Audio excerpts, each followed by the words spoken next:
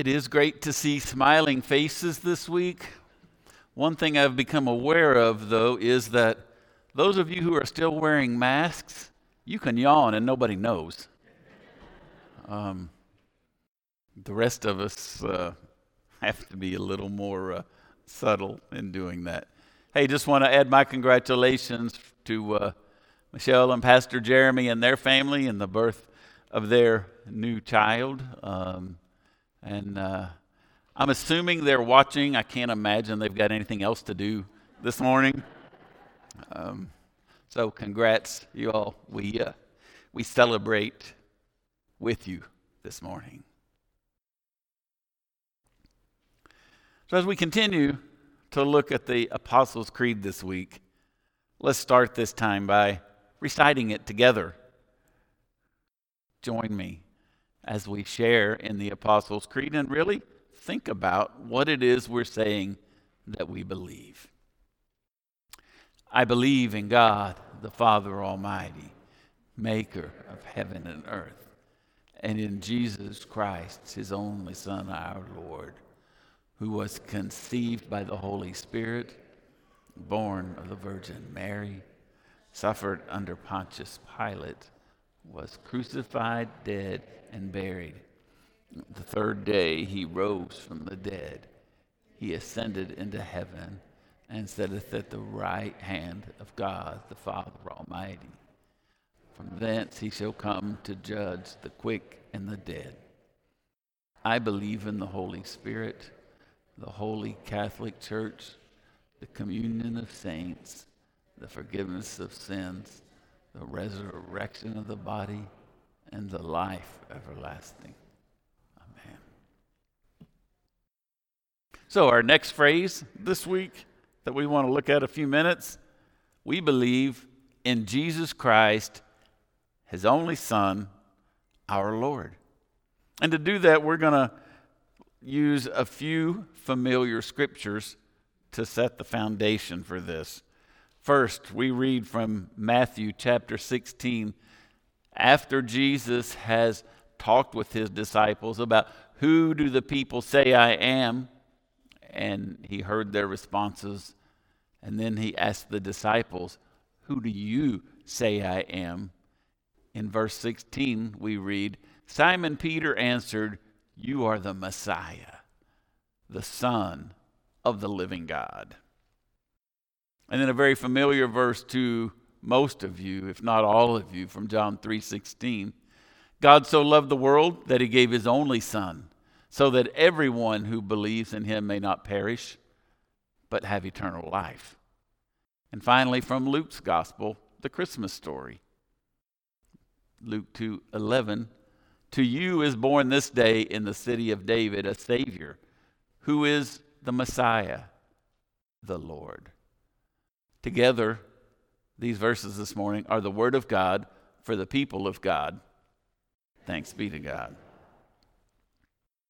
So in this short phrase, we believe in Jesus Christ, his only Son, our Lord. There are three important statements of belief that we claim for our own. Jesus is the Christ. Jesus is the only Son of God. Jesus is Lord. We're going to look at each one of those for just a couple minutes this morning and consider what they mean, and do we really believe when we say this is what we believe. I believe in Jesus Christ. We know Christ was not the last name of Jesus, although we often say it that way, as if Jesus is the first name and Christ is the last name. You know that it's not meant to be a last name. Christ was a title given to the expected one of God. Similar to the Jewish term Messiah, this Greek term was translated Christ. Both meant the anointed one of God. Christ, Messiah, anointed one. For centuries, it had been kings who were anointed. Anointed as special leaders, often anointed with oil to signify their unique position of both service and power. And their anointing meant they were the one expected to establish or reestablish the kingdom to which they were given charge. In a similar way, the Christ, the anointed one of God, is the one who would come and establish his kingdom, the kingdom of God.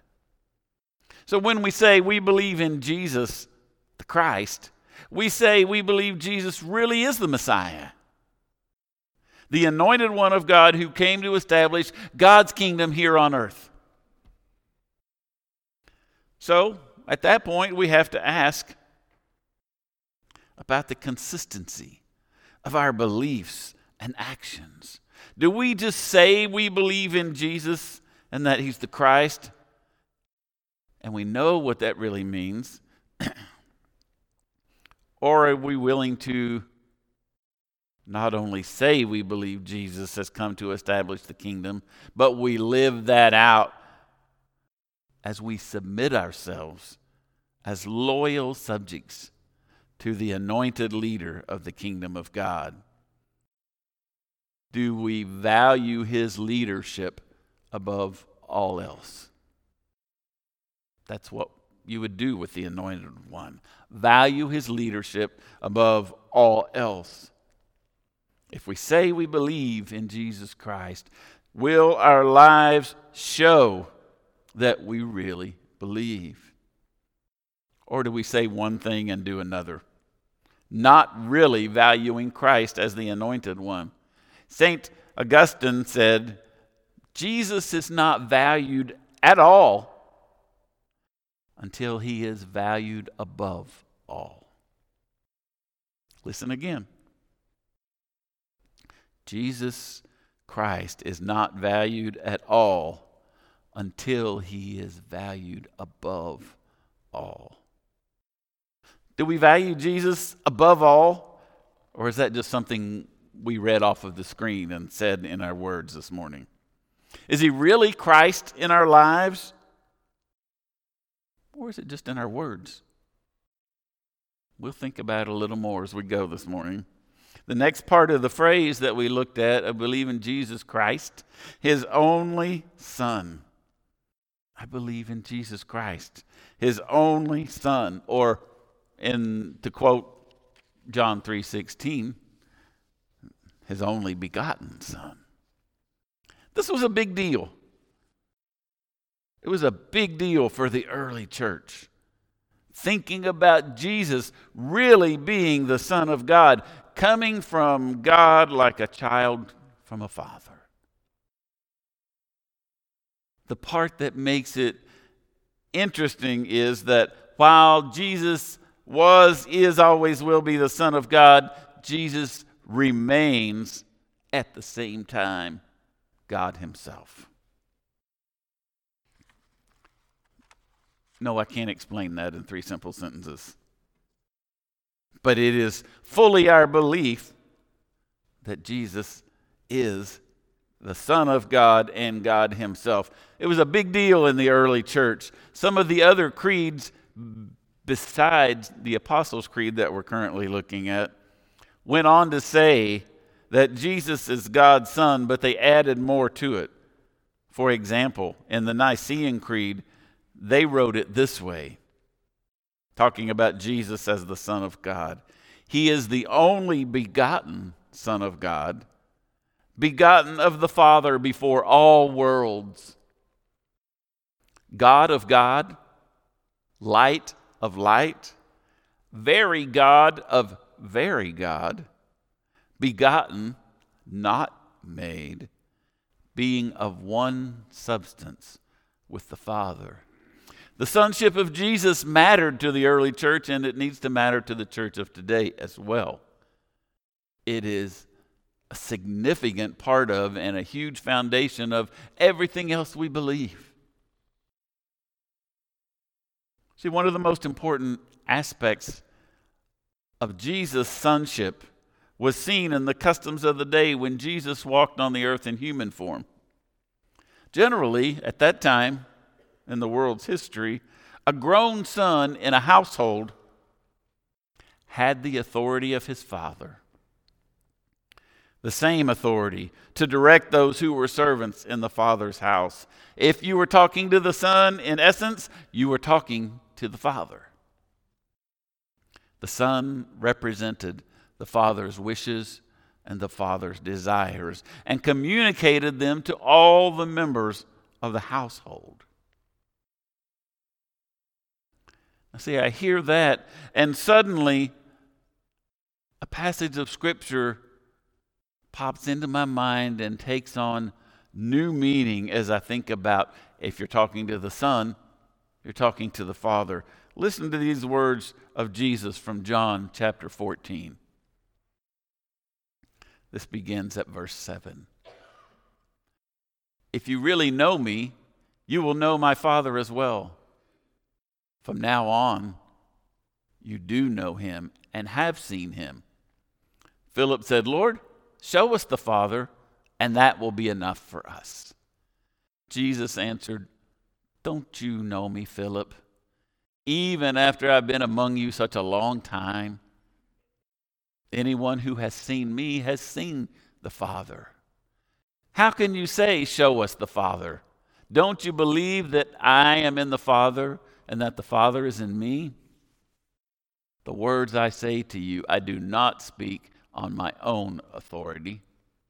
Rather, it is the Father living in me who is doing his work. Believe me when I say that I am in the Father and the Father is in me.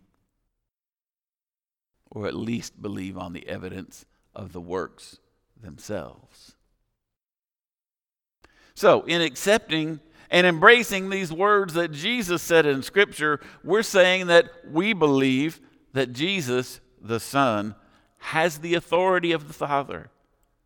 That when we talk with Jesus, we're talking with the Father. That Jesus showed us the Father's wishes and desires when he walked on earth, and that he communicated them to the household of God. Is that the Son of God we believe in?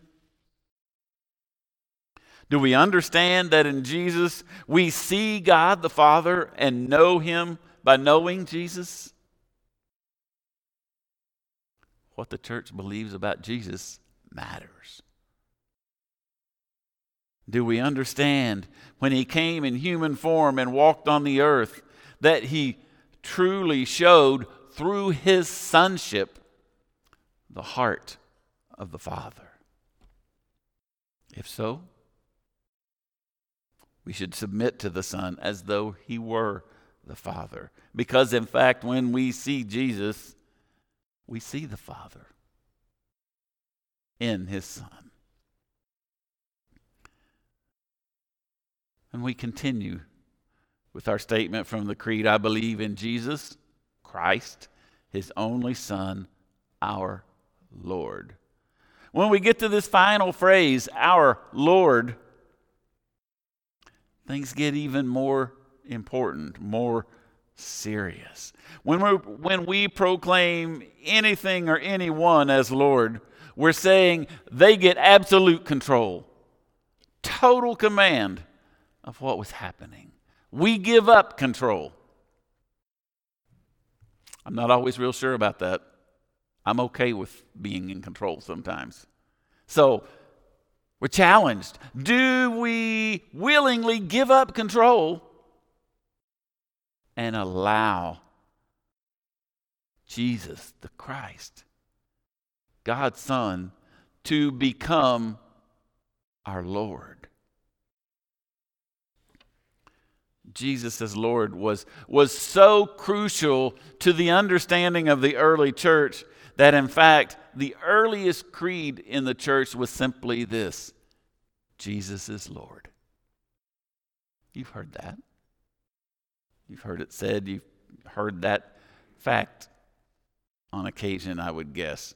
The earliest creed: Jesus is Lord.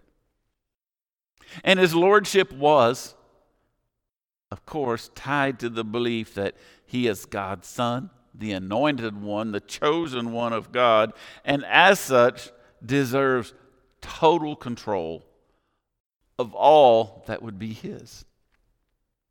When I say I believe in Jesus Christ, Son of God, our Lord, when we say that, do we personally really mean he is our Lord, my Lord, your Lord, in the fullest sense? That Jesus, his only Son, my Lord. Do we personally, individually, really surrender to his lordship above all else? Do we? Well, it's not that tough to really know if we're honest. It's as simple as asking a question like, who really has control of my life? Who really has control? Is it me or some other person? Is it a job or an organization I belong to?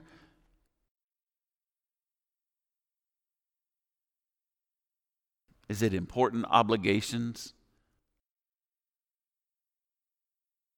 Is it the extracurricular activity I or my family is committed to? Or do I honestly say, Jesus has total control of my life, that Jesus is really Lord of all? When we proclaim Jesus as Lord, we're surrendering to him and his will completely. At that point, it becomes an issue of our faithfulness to his lordship. Does Jesus have control of us all the time? Our thoughts, our actions, our motives, what we say, what we do, what we don't say, what we don't do. Or do we sometimes like to step back into control ourselves and let what we want become the controlling factor in our lives rather than what our Lord wants? See, if we're truly surrendered to the lordship of Jesus, it means all the time, 100%. Jesus can't be Lord only part of the time. The time when it's convenient for us. Let me offer you an example. If, for example, a husband is 80% faithful to his wife, would we consider him a faithful husband? Not a chance. Not a chance. There is no such thing as part-time faithfulness in a marriage between a husband and a wife. You're faithful 100% or you're not. Does the same principle apply to our lives under the lordship of Jesus? There is no way to say, I believe in Jesus Christ as Lord, and it only affects my life part of the time. It might be just on Sunday mornings. It might be in the mornings when I wake up and say a quick prayer. Maybe it's when I'm home where it's easier for Jesus to be Lord. Or any number of places we might choose. But there is no part-time faithfulness to Christ. It's either absolute commitment and faithfulness, or it's not lordship. And we don't get to use that word. We don't get to say it meaninglessly. He's either Lord or he's not. He's either Lord of our lives or he's not. So where are we?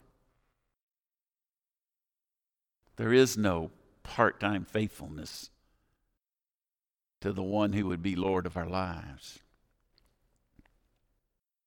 Do we really believe those words we say in that creed? Jesus Christ, his only Son, our Lord. Or do we just claim it when it's convenient? Today, I want to encourage you to affirm that Christ is Lord in your life. Really, Lord. 100% Lord. You believe Jesus Christ, his only Son, is your Lord? If your answer is yes, absolutely, then we need to let it show in all that we say and do. And let it be for the honor and glory of the one we claim as Lord.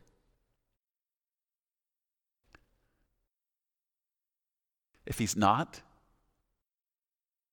but you'd like him to be Lord, whether as a first-time decision or as a realization that, well, that was the case at one point, I don't know about right now. All we have to do is ask with a simple prayer.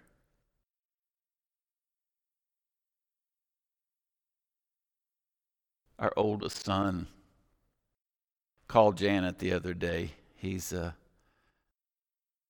on the pastoral staff of a church in the Ashland area. Philip called and said, "Mom, there's an elderly lady who wants me to come see her. She's in hospice care, nearing the end of life. She wants to be sure she's given her life to Jesus.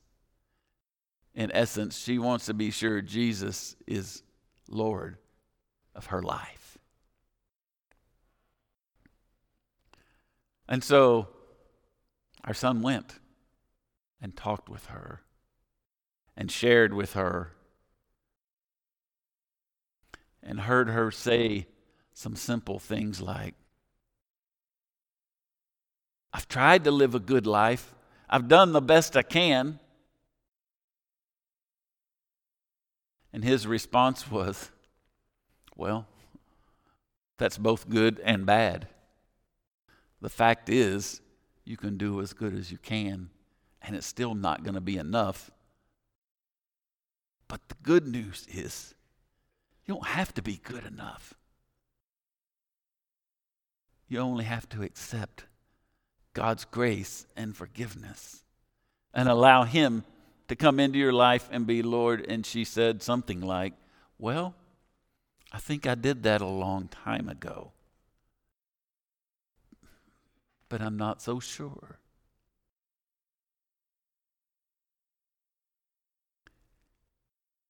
And he said to her, "All you have to do is ask again. All you have to do is ask again for him to come into your life." And he said immediately, this elderly lady toward the end of life just started saying, "Come into my life again. Come into me again. Be my Lord again."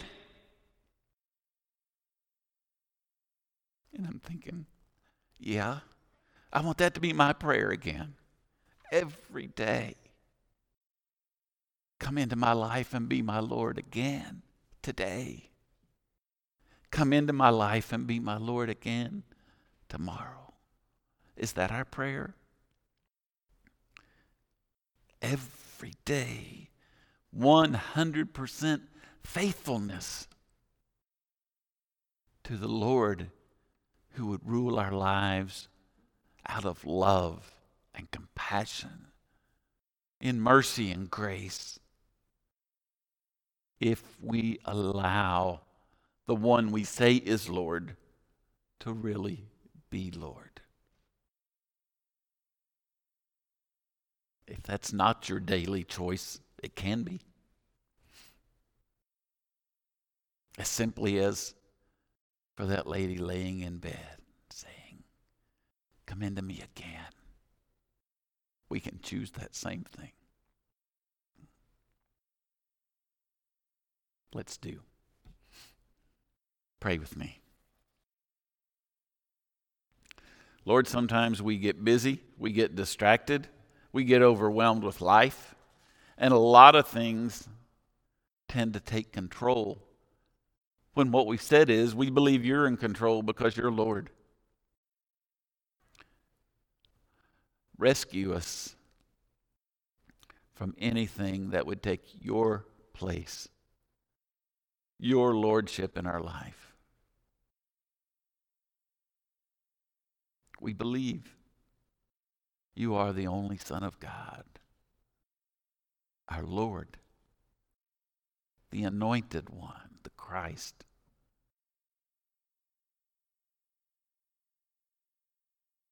Work in our lives so that that stated belief becomes the ruling power in our lives, your power. Help us to live out what we say we believe.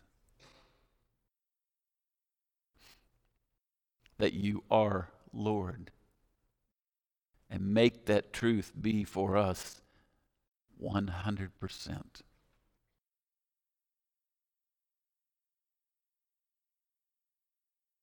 Increase our faith, increase our faithfulness, that we can truly make you Lord and surrender to your lordship. Jesus is Lord. We claim it, we proclaim it. We do that in his holy name. Amen.